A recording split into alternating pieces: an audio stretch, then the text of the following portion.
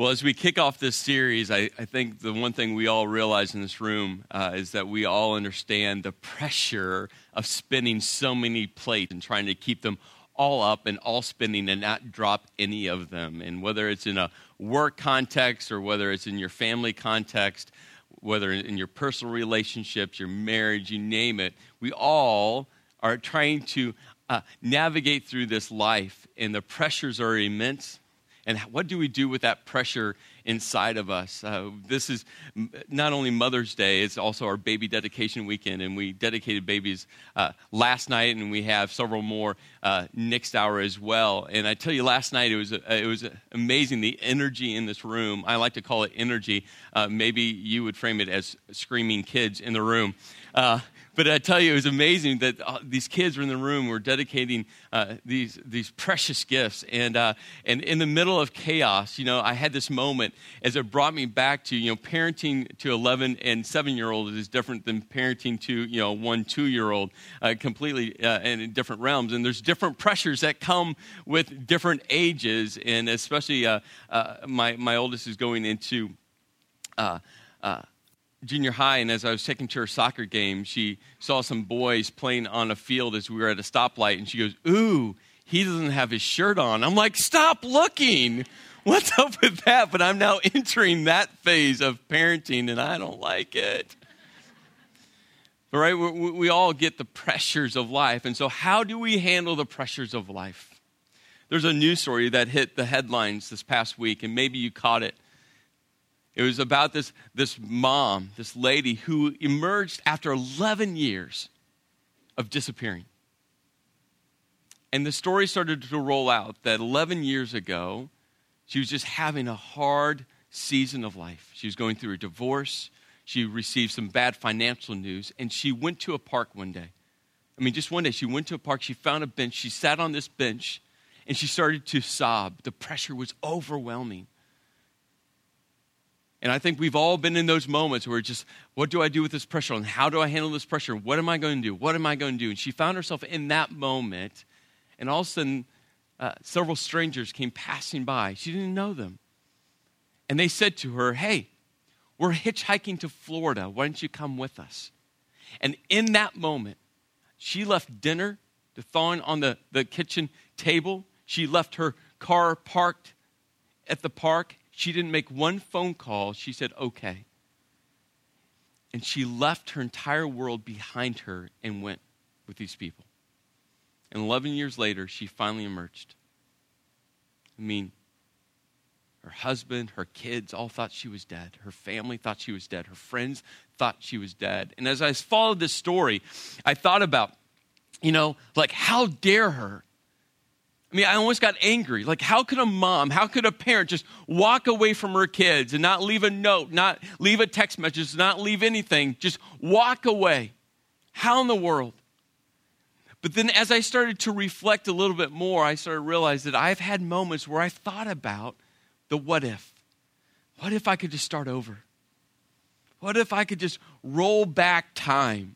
What if I could just leap back 20 years? What would I do differently? What if I could just go from here and start all over again? Have you ever had those thoughts before? I'm sure you have.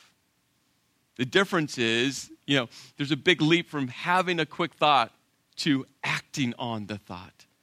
And I'm sure that day, 11 years ago, as she drove to the park, she had no clue that she would actually act on the thought of, "I wonder if I could start over." But in that moment, that pressure was so immense that she decided to start over. You see, we all live in this pressurized world, and probably one of the most significant, greatest pressures we all deal with is this pressure called anxiety. And I read multiple different definitions for anxiety, but I thought that this was the best one. It says this: anxiety is this irrational fear towards something completely undefined. And you think about that, this irrational fear about something in the future, about these what-if scenarios. And I think about this mom who sat there on a park bench thinking about all the what-ifs as her marriage was falling apart, as financial pressures built. And I'm sure there's a litany of other pressures that she was thinking through. You see, anxiety is all about the what if moments of life.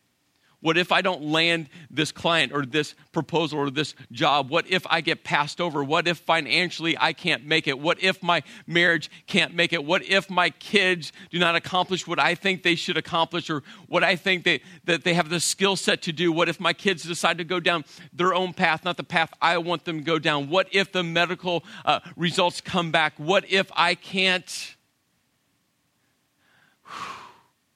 It's what if. Anxiety is about this irrational fear of this undefined future. And usually we find ourselves leaning back, thinking through all the what-if scenarios. Some 2,000 years ago, Julius Caesar framed it this way.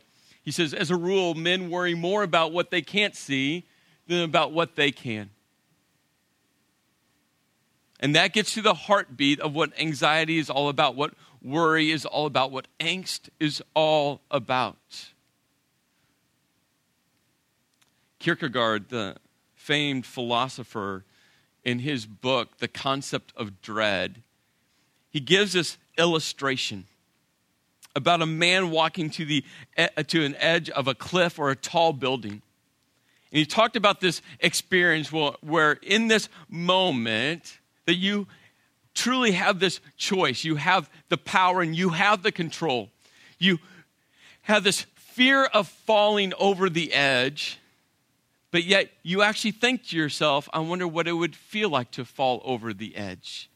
And he calls that the concept of dread. And he takes it another step further when he talks about it's this dizziness of freedom. Where you're standing in the moment going, I'm fearful that I will fall over, but yet I could choose to fall over. But you know that once you take a step off that cliff, now you're not in power. Now you're not in control. So you want to remain in control, but you want to control the action of stepping over, but yet you don't want to lose control. And he tied this whole thought all the way back to Genesis chapter 2 and 3 about Adam and Eve in the garden with the fruit. When God said, here's the tree, don't eat from it, but you can, but don't, because I said don't, but I'm going to give you the freedom to choose. There's many different ways you could approach kind of his thought processes, but when you think about the essential kind of core piece of it, it gets to the heart of anxiety where we want to control and have power of our future, but in all reality, like that man standing on the edge of that cliff, in all reality, if you took a step over that cliff, you really do not have power or control. The dizziness of freedom. I read a Harris poll that said 70% of all Americans have anxiety or they worry about how they spend their time. Do you find yourself doing that? You have all these responsibilities. You have all these things to do, and you look at your day and you try to fit everything into your day. I was dropping my youngest off at a birthday party Saturday. My wife had a speaking engagement yesterday, so she was gone for most of the day. So I was getting ready for weekend services and playing Super Dad. And so I was running Claire to this birthday party. And as I was walking into this business, it was a bead party. I never knew there were so many different types of beads. Like, it's a thing. And so I'm walking into this bead thing, and dad was walking out, another dad was walking in, and they had this quick conversation that I overheard. And what I'm surmising is they saw each other earlier in the day dropping kids off. And one of the dads said, hey, you're a professional errand runner today, or something like that. And as he's dropping his daughter off, and they kind of laugh back and forth. And I'm like, yeah, I'm doing the same thing. I'm trying to work. I'm trying to get ready for the weekend, and I'm dropping kids off. And luckily it rained, so lacrosse got canceled. So I was able to scrub that from my list.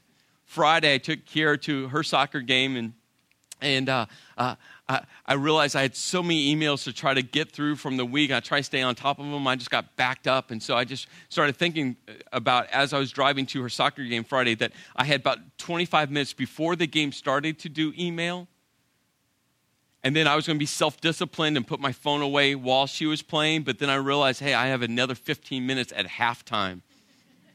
And then the coach always talks to the girls after the game, another about 15 minutes. And I maximized every minute of that soccer game. My thumbs couldn't type any faster. I was just flying through. right? We have anxiety about how we spend our time. But the danger with anxiety is this. Our bodies are so wonderfully made that God wired within us this fight or flight response, right? To a tangible, rational fear. I mean, you turn back the time 2,000 years ago, if a lion was chasing you, I'm sure it would be more flight than fight, unless you're really aggressive, right? Like your body responds to those moments of fear. But even in our today's context, there's these moments of fear. And when you click into fear, your body starts to operate in a different way. You start breathing at a more rapid pace. Why? Because your body is screaming for more oxygen to get into your blood. Your heart starts to increase so it can pump more blood with more oxygen into not every area of your body, because you see in your flight or fight response, your body starts shutting down different parts of your body, and your heart will send blood only to your major muscle groups. Your pupils dilate, your jaw tenses, and you get ready to fight or flight. It's what happens in moments of fear. I went on a bike ride Friday, and I went from my house here in Summit out to Berkeley Heights. And this is the best way. I had this analogy kind of come to my brain as I was riding on River Road. Like I'm trying to think about what the experience is like riding your bike in New Jersey. And I don't know do you remember that great 1980s video game Frogger? Okay.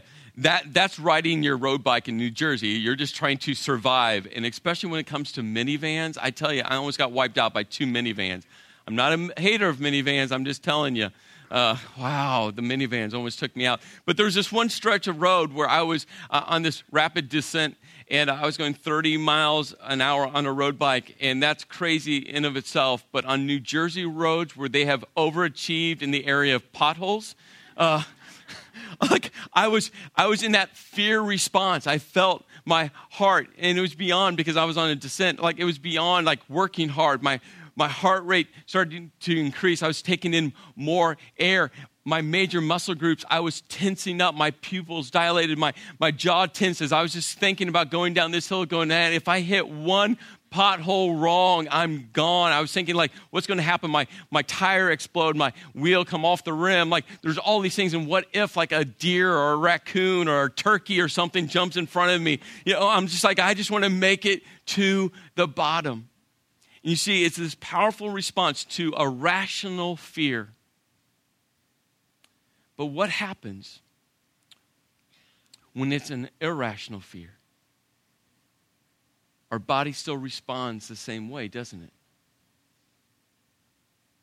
That's why anxiety disorders in this country, over 18% of adults have been diagnosed with anxiety disorder. And that's just the adults that have come in to say, I think I need help. I think I have a problem. I think there's something within me.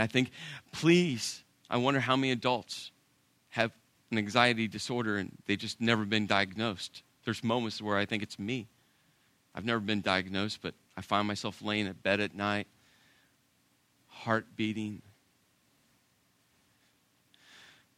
taking deep breaths.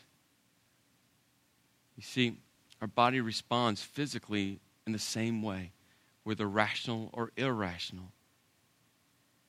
And so how do we handle the worries of life? How do we handle the anxieties of life? How do we navigate through this life?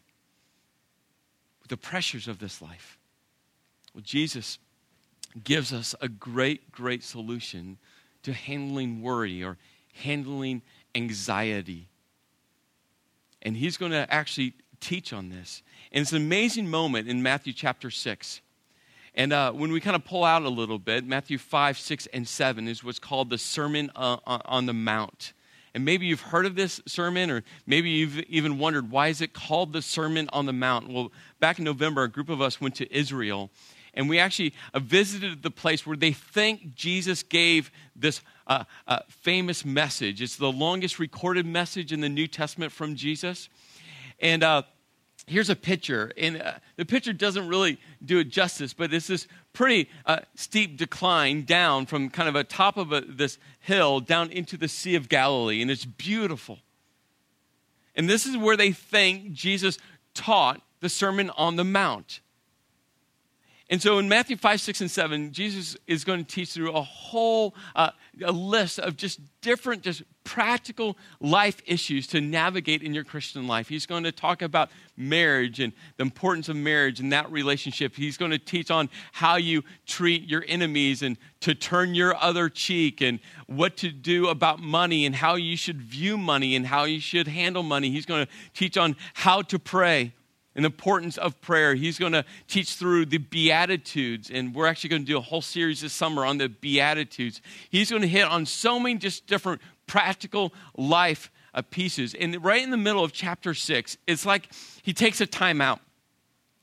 I'm sure as he's teaching, he's looking at all these different men and women and children in the eyes. And probably as he's teaching through money and marriage and anger and enemies and all of these practical life issues, I wonder if he could just tell that people's breathing was getting deeper and their heart were racing as the pressure and the anxiety and the worry mounted. And it's like he took a time out. In Matthew chapter 6, he says this: "Therefore, I tell you, do not worry." Now, it's easy to stop in this verse, and I've heard some good-hearted Christians kind of say this to people before. Hey, the Bible says don't worry. It's like you put a period there. Maybe you've heard that. Hey, the Bible says don't worry, period. Well, there's not a period right there. And Jesus is going to get into what we do with worry, or what we do with anxiety and how to handle it. And there's an appropriate worry, there's an appropriate anxiety, but there's also an inappropriate worry and an inappropriate anxiety. So Jesus is going to give us some examples. He says, "Therefore I tell you, do not worry or do not be anxious about your life, what you will eat or drink, about your body, what you will wear. Is not life more than food, and the body more than clothes?" And he's talking about, guess what? In your life, there's all these different worries. And for them 2,000 years ago, just the basic necessities of life, like food, was a huge worry. They weren't going to Costco and buying a year's supply of lettuce, right? They just couldn't do that. Every day they woke up and they had to go, where's food coming for today? And how are we going to get food for today? And they didn't have refrigerators or freezers. Food was a big need for them. And so I'd bring it 2,000 years later into our context, and maybe a more applicable, statement instead of food and clothing. Maybe it's retirement, your 401k, your stocks, your investments. That would fit this context for us today. And Jesus said, hey, don't worry about it. Isn't life, the big bucket of life, isn't life more important than your investments? Well, he's going to give an example. He goes on. He goes, look at the birds of the air. They do not sow or reap or store away in barns, and yet your heavenly Father feeds them. Are you not much more valuable than they? And again, just imagine he's sitting on this hillside. I'm sure, it's like, hey, the birds, and there's birds everywhere. It's like, yeah, that bird over there. Aren't you more valuable than that bird? Because every day that bird has to go out and find their food. Birds aren't like farmers where, birds aren't planning what crops to plant, what crops not to plant, and what season, and what's the weather like, and what if there's a record harvest, and where to store the grain. Every day a bird just goes out.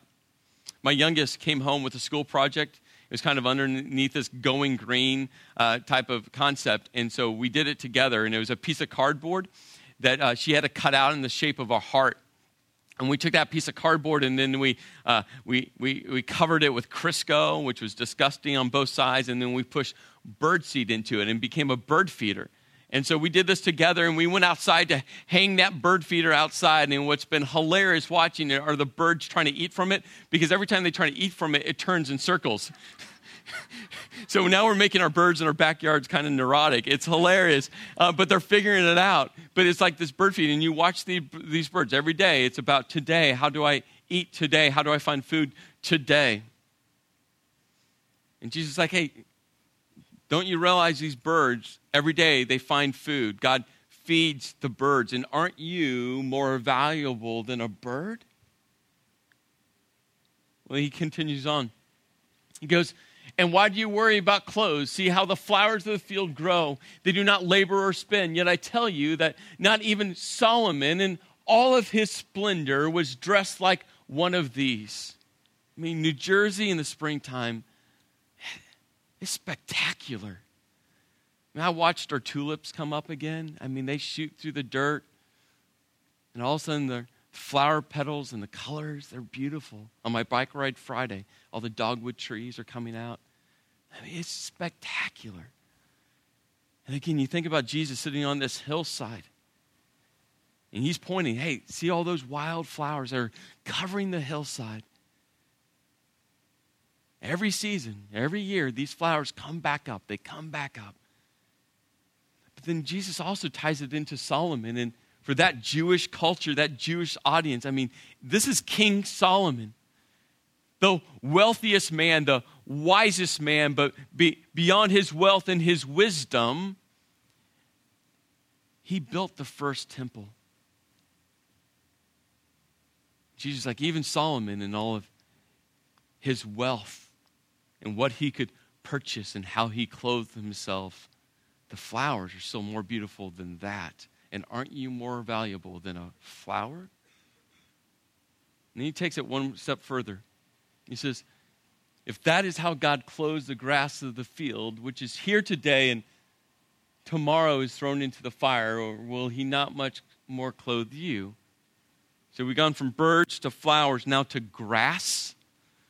It's like, yeah, the grass, you know the grass that grows up every year, you cut it down, you dry it out, and you use it for fire. And grass grows up, you cut it down, you dry it out, you use it for fire. It grows up, you cut it down. And aren't you much more valuable than grass? And God makes sure the grass grows for one purpose, for fire. But then Jesus asks a question. You of little faith? And I love that it's a question, not a statement. Because it'd be so much different if he would have just paused and said, you of little faith, exclamation point. But he asked this question, you of little faith?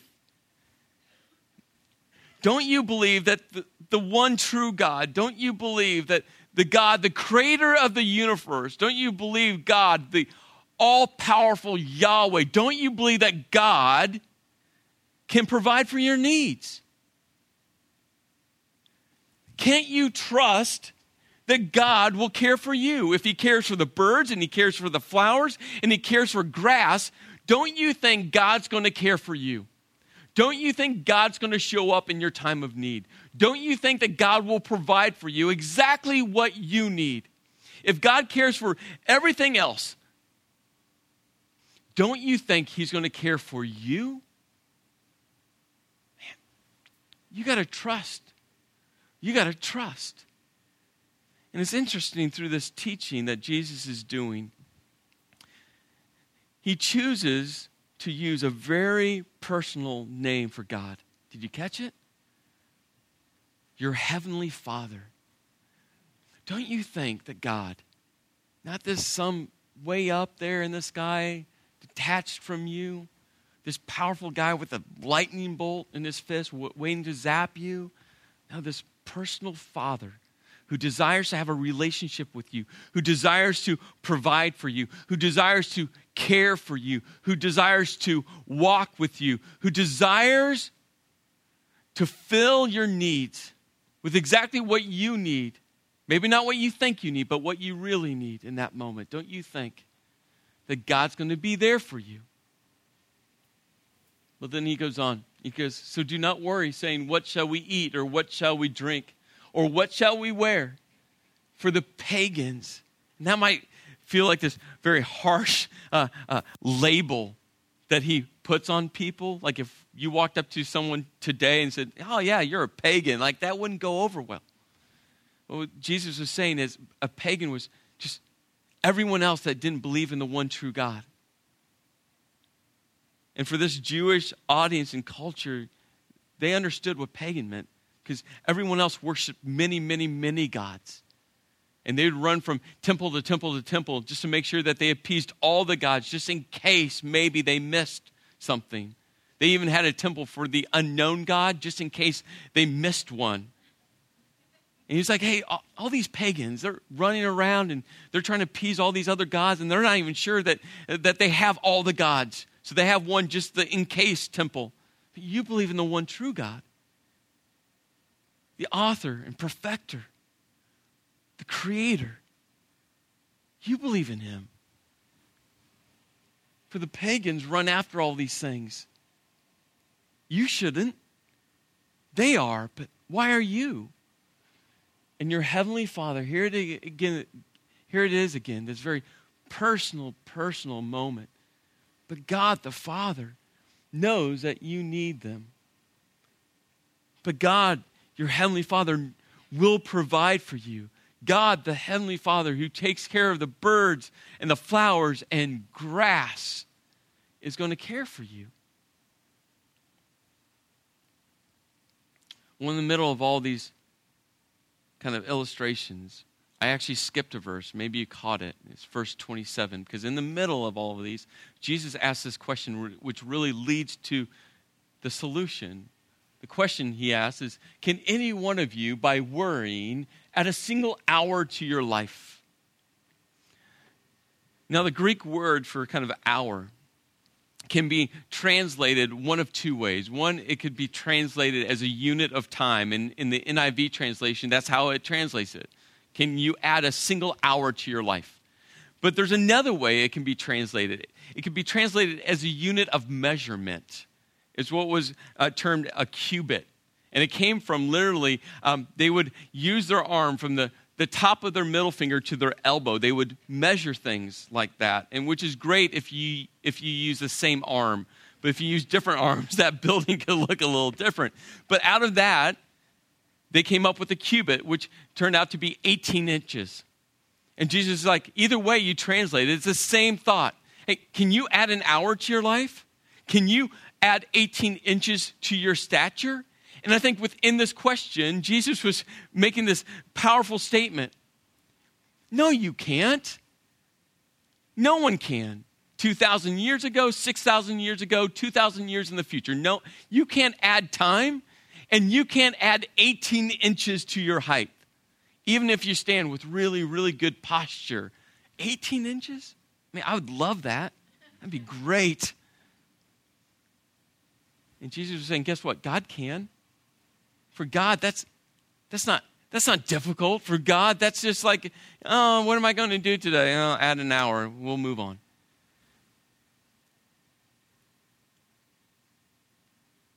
Well, then Jesus gives the solution to anxiety, to worry. But seek first his kingdom. See, that word seek is this action word, where we need to seek who? God. And place God as number one in our lives. You see, so many times anxiety issues, they're framed in a social framework or a physical framework, how our bodies deal with anxiety, a philosophical framework like Kierkegaard. But Jesus is saying, you know what? This whole worrying anxiety issue is really a theological issue.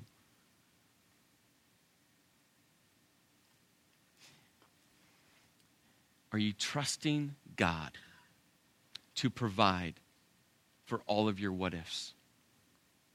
Are you trusting God that he'll give you what you need for today? Are you trusting that God, no matter the circumstances, will show up for you and provide what you need? Maybe not what you think you need, but provide what you need. Are you trusting that God, the Creator Almighty, cares for you that deeply? See, I think about all my anxieties as I lay up late at night and wake up during the night and wake up in the morning with my brain rushing through a list of thoughts. And honestly, it comes down to me trying to control the things in my future that really are outside of my control. And me trying to leverage my power into the future and all these what ifs. In all reality, God's saying, hey, why are you worrying about that? Worry about today. You see, when we seek first his kingdom, and his kingdom is not just future, it's today. It's the life that we've been given to live.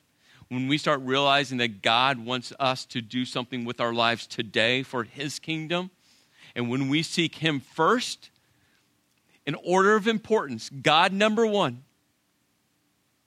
I say continually that we all have a number one slot, and we have someone or something in that number one slot. The question is, who is it or what is it?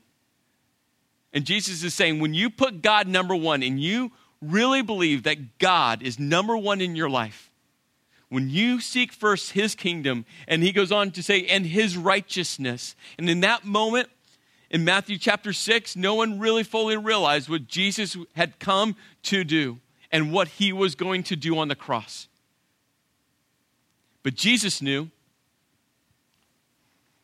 because Jesus closes the gap for us to receive God's righteousness. It comes through the death, burial, and resurrection of Jesus Christ. For us to have a relationship with our Heavenly Father, it comes through Jesus Christ. And I think in that moment, Jesus shared that thought, and he's like, yeah, you guys don't realize it yet, but this is why I'm here. And this is what I've come to do. His righteousness. And all these things will give him to you as well. And then he ends this entire moment. And he's going to get back into how to live your life and what to do and how to interact with people. And he's going to get back into it. But he ends with this thought. He goes, therefore, do not worry about tomorrow. That's anxiety. That's worry. That's angst. That's the what ifs. That's the what ifs that keep our heart racing. Keep us breathing at a rapid pace. Keeps us up late at night. He says, hey, don't worry about tomorrow, for tomorrow will worry about itself. Each day has enough trouble of its own. You see, so if anyone has ever said to you, well, don't worry, the Bible says don't worry. No, what Jesus is saying is, don't worry about tomorrow. Worry about today. Get through today. God will provide for you tomorrow. And God will provide for you for the next day. And God will provide for you the next week and the next month and the next year. There's a book in the Old Testament. It's called Lamentations. And I don't know if you've ever heard of that book, or maybe you've heard the book and you started to read it and you realize it's not a real happy book. It's a book of lament, right? It's just that book where it's a pretty heavy book. But within this book of lament, the author, Jeremiah, was writing this in a pretty dark, intense season of life. You see, Babylon had come in and laid siege to Jerusalem.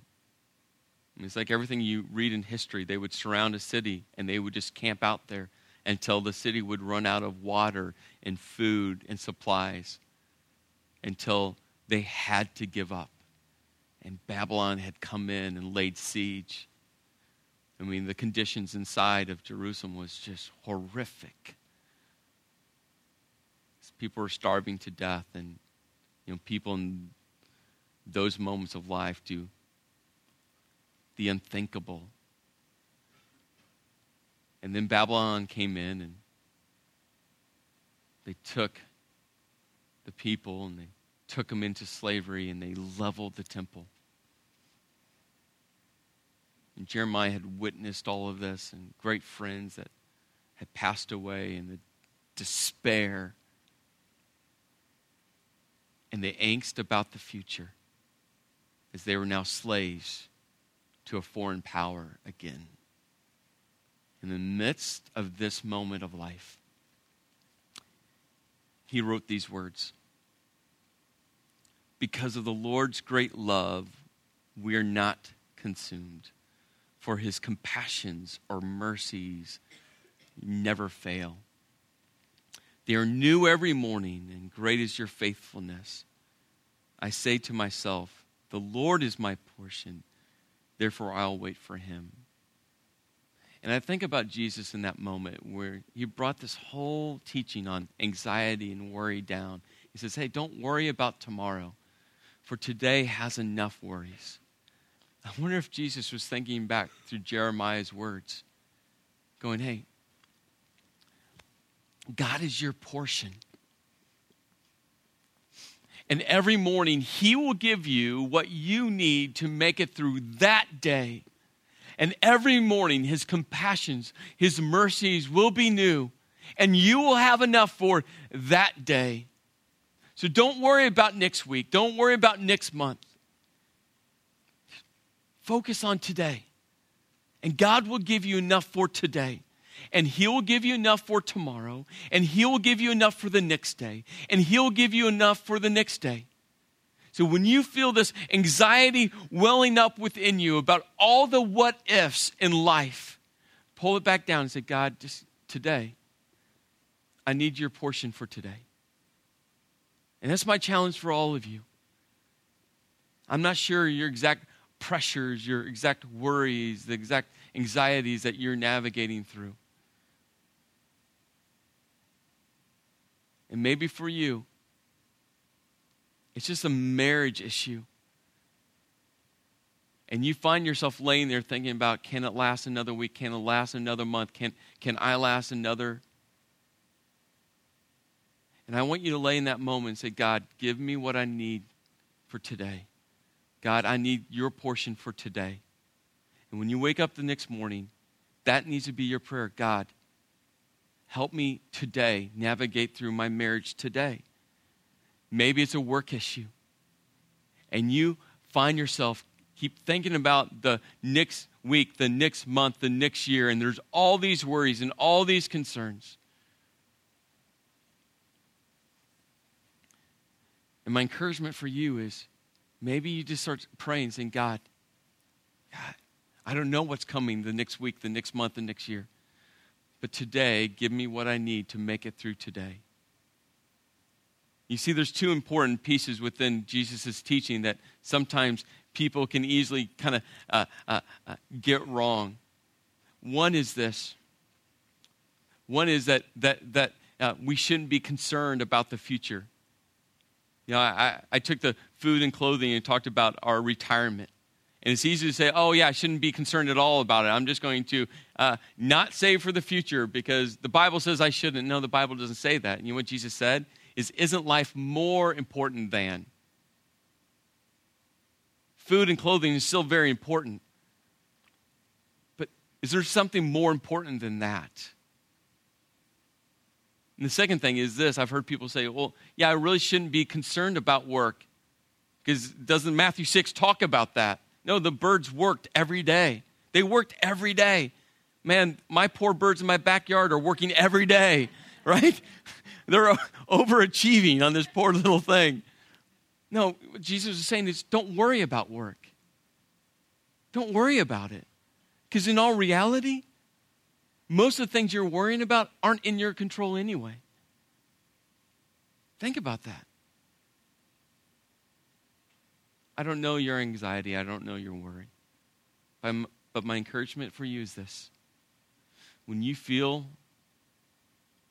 that irrational fear of the undefined future start to overwhelm you, maybe you just pause and you pray the prayer Jeremiah prayed. God, you are my portion. And every morning, you're going to give me what I need for today. And maybe you start trusting in the God of this universe, the author of creation, that he will care for you. Why? Because he cares for a bird, and he cares for a flower, and he cares for grass. And guess what? He cares for you, and he'll provide you exactly what you need to make it through that day. Let me pray. Lord, I know that personally for me that this message is as much for me as anyone. As I get caught up on the what ifs of the future and they become overwhelming. And Lord, it is my commitment to leave those worries into your hands and know that you'll provide what I need for today. And Lord, I pray for everyone here today that they'll know how much you care for them individually as a heavenly Father who provides, and that your portion, that your mercies, that your compassion is sufficient to help every one of us through each day. In your name I pray. Amen. I hope you have an amazing week, and happy Mother's Day.